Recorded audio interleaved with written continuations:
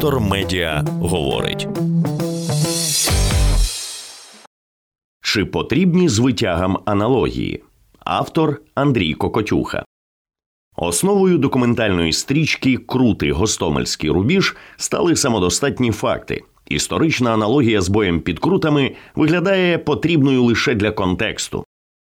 На каналі 1+1 Україна 11 серпня вийшов документальний фільм «Крутий гостомельський рубіж».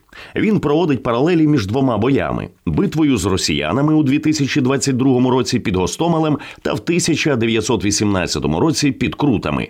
Детектор медіа публікує сьогодні дві рецензії на цю стрічку від двох авторів, які відзначають позитивні риси проєкту та водночас аргументують недоречність аналогії теперішніх подій і бою під Крутами. Насамперед сюди проситься розлога цитата одного із ранніх романів Артуро Переса Ріверте «Клуб Дюма» або «Тінь Рішельє». Герої – професійні книгознавці сперечаються, чи до кожного сюжету варто шукати аналогію. Щоб розібратися в усьому цьому, треба було знати інші історії, які переплутувалися між собою, твердить один. Це нелегко, застерігає опонент. Ніколи не буває чітких меж. Усе спирається на щось інше. Речі накладаються одна на іншу і в кінцевому підсумку утворюють складну інтертекстуальну гру, де годі зрозуміти, що звідки береться. Так можна стверджувати, що в історичних романах англійця Роберта Грейвза помітні сліди романів поляка Генріка Сенкевича. Цитований роман являє собою детективи з сегментами інтелектуальних, дещо рафінованих, де конфлікти створені штучно і самі по собі є вигадкою. Проте в ньому багато сперечаються саме про важливість, неважливість аналогій, що, на мій погляд, суголосно новому документальному фільмові власного виробництва 1+1 Україна, прем'єра якого відбулася в ефірі каналу 11 серпня. Стрічка цілком лягає в умовну лінійку документального кіно, котре виходить уже від квітня минулого року. Це хроніки Великої війни, яку Росія почала проти України 24 лютого 2022 року, і кінця краю якій, на жаль, не видно. Продукт абсолютно різного формату, здебільшого телевізійного, хоча деякі «Область героїв», «Здолати Голіафа», «Життя на межі» мали обмежений кінотеатральний прокат. Спершу майданчиком для документалістів був YouTube, і він надалі ним лишається. Та згодом канали почали створювати власний продукт подібного сегменту, і це позитивна тенденція. Бо, як зазначено в прес-анонсі 1+1 Україна щодо прем'єри, такі стрічки допомагають відновити історичну справедливість і доносять правдиві факти про широкомасштабне вторгнення Росії до України. Хоча реальність взагалі інша. В середньостроковій перспективі документалістика на воєнну тематику вже домінує і надалі набиратиме обертів на фоні зменшення кількості художнього кіно. Його просто не зніматимуть через брак коштів. Хіба, як обіцяє Держкіно, фестивальні проєкти вже якось та підтримають. З серіальним виробництвом все поки скандально. Та воно відновиться. Лише актуальних, героїко-патріотичних у хорошому розумінні цього слова не пропонується. Художньо переосмисленої правди про час теперішній в телевізійному кіно майже нема.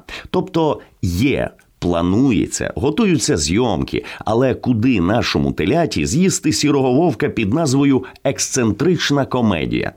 Отож, документалістика активно розвивається. Є чи не єдиним вікном у світ війни, єдиним ретранслятором українського подвигу. Документалісти оповідають про звитягу, чин полеглим у боях, але завжди ці локальні історії мають патетичний, переможний фінал. Що, повторюся, дуже правильна політика, коли йдеться про широку, багатомільйонну внутрішню аудиторію. До речі, мої висновки суголосні думці виконуючого обов'язки Мінкульту Ростислава Карандеєва. Він захищає серіальне виробництво, бо це художнє осмислення актуальних подій. І разом із тим вважає, країна зараз має зробити все можливе, аби документальний кінематограф діяв, працював і мав підтримку. І наголошує, документалістика дає найбільший результат, коли треба тверезо оцінити події на фронті. Проте крутий гостомельський рубіж мають свою, як заведено зараз говорити, фішку. Або, якщо хочете, «Родзинку». Фільм оповідає про подвиг курсантів Житомирського військового інституту, які вже 25 лютого були виведені на рубіж у Гостомель і місяць до деокупації Київщини тримали оборону і били росіян. І ось тут автори не дозволили собі пропустити аналогію з боєм під Крутами 29 січня 1918 року.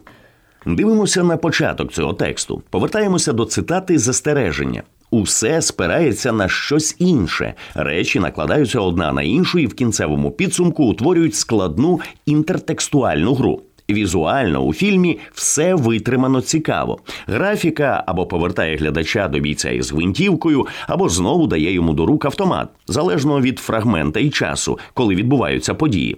Але виглядає аналогія не зовсім виправданою. Почасти це пояснює сам того, напевно, не бажаючи один із спікерів, директор Українського інституту національної пам'яті Антон Дробович. Його визначення красномовне. Крутяни тоді воювали за мрію. Нинішні їхні ровесники воюють за реальність.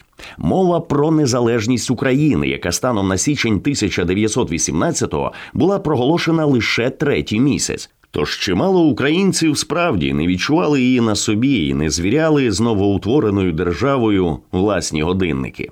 Центральна Рада майже не формувала порядок денний. Тому юнкери, котрі дали бій 5000-ній армії російських більшовиків, мислили інакше, ніж сучасні курсанти, народжені вже за незалежності. Що більше, зі своїх 18-19 років 8, майже половину життя прожили в країні, що де-факто перебувала у стані війни. І до військового інституту вступили не через бажання реалізувати власні мрії, мали намір боронити батьківщину. Що й зробили, спершу ретельно готуючись, а потім ставши до бою. Увага! Разом із командирами, серед яких були старші офіцери. У фільмі цьому приділена окрема увага.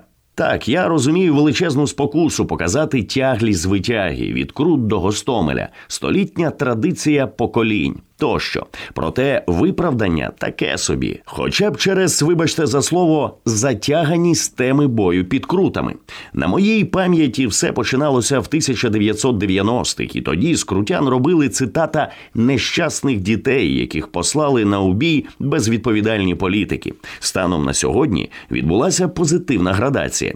Той 5-годинний бій розібраний, досліджений, розкладений ледь не по хвилинах істориками і реконструкторами. Доведено і закарбовано. Про жодних дітей не йдеться. Там були молоді хлопці із бойовим досвідом і мотивовані курсанти.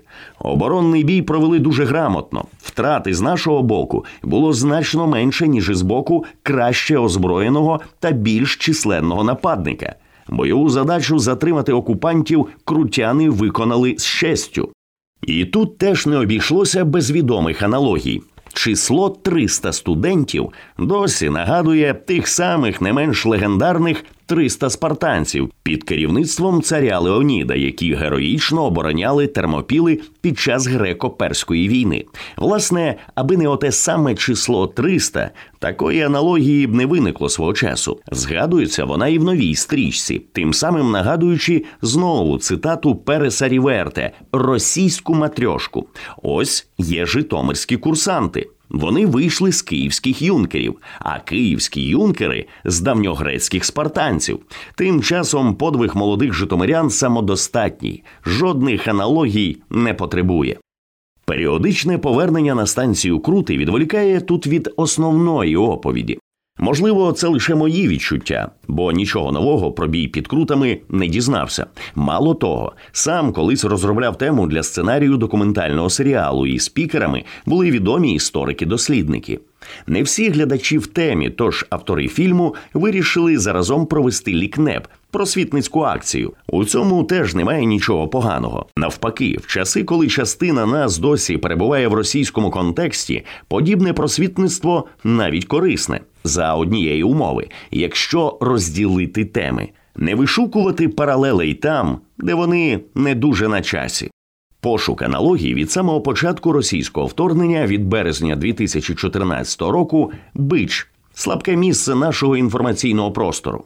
Пояснюється все просто. Мовляв, якщо Гітлер застрелився в бункері, то і Путін застрелиться. Якщо Сталін помирав, а кліка нічого не робила, чекаючи смерті вождя, з Путіним буде те саме. Гаразд, шукачі аналогій. Так що буде з Путіним? Він отруїться чи помре від крововиливу в мозок? І це лише один приклад невідповідності всіх аналогій. Ця війна – перша війна такого масштабу в третьому тисячолітті. Порівнювати її з минулими війнами, а отже, прораховувати залежно від того майбутній результат не завжди доцільно.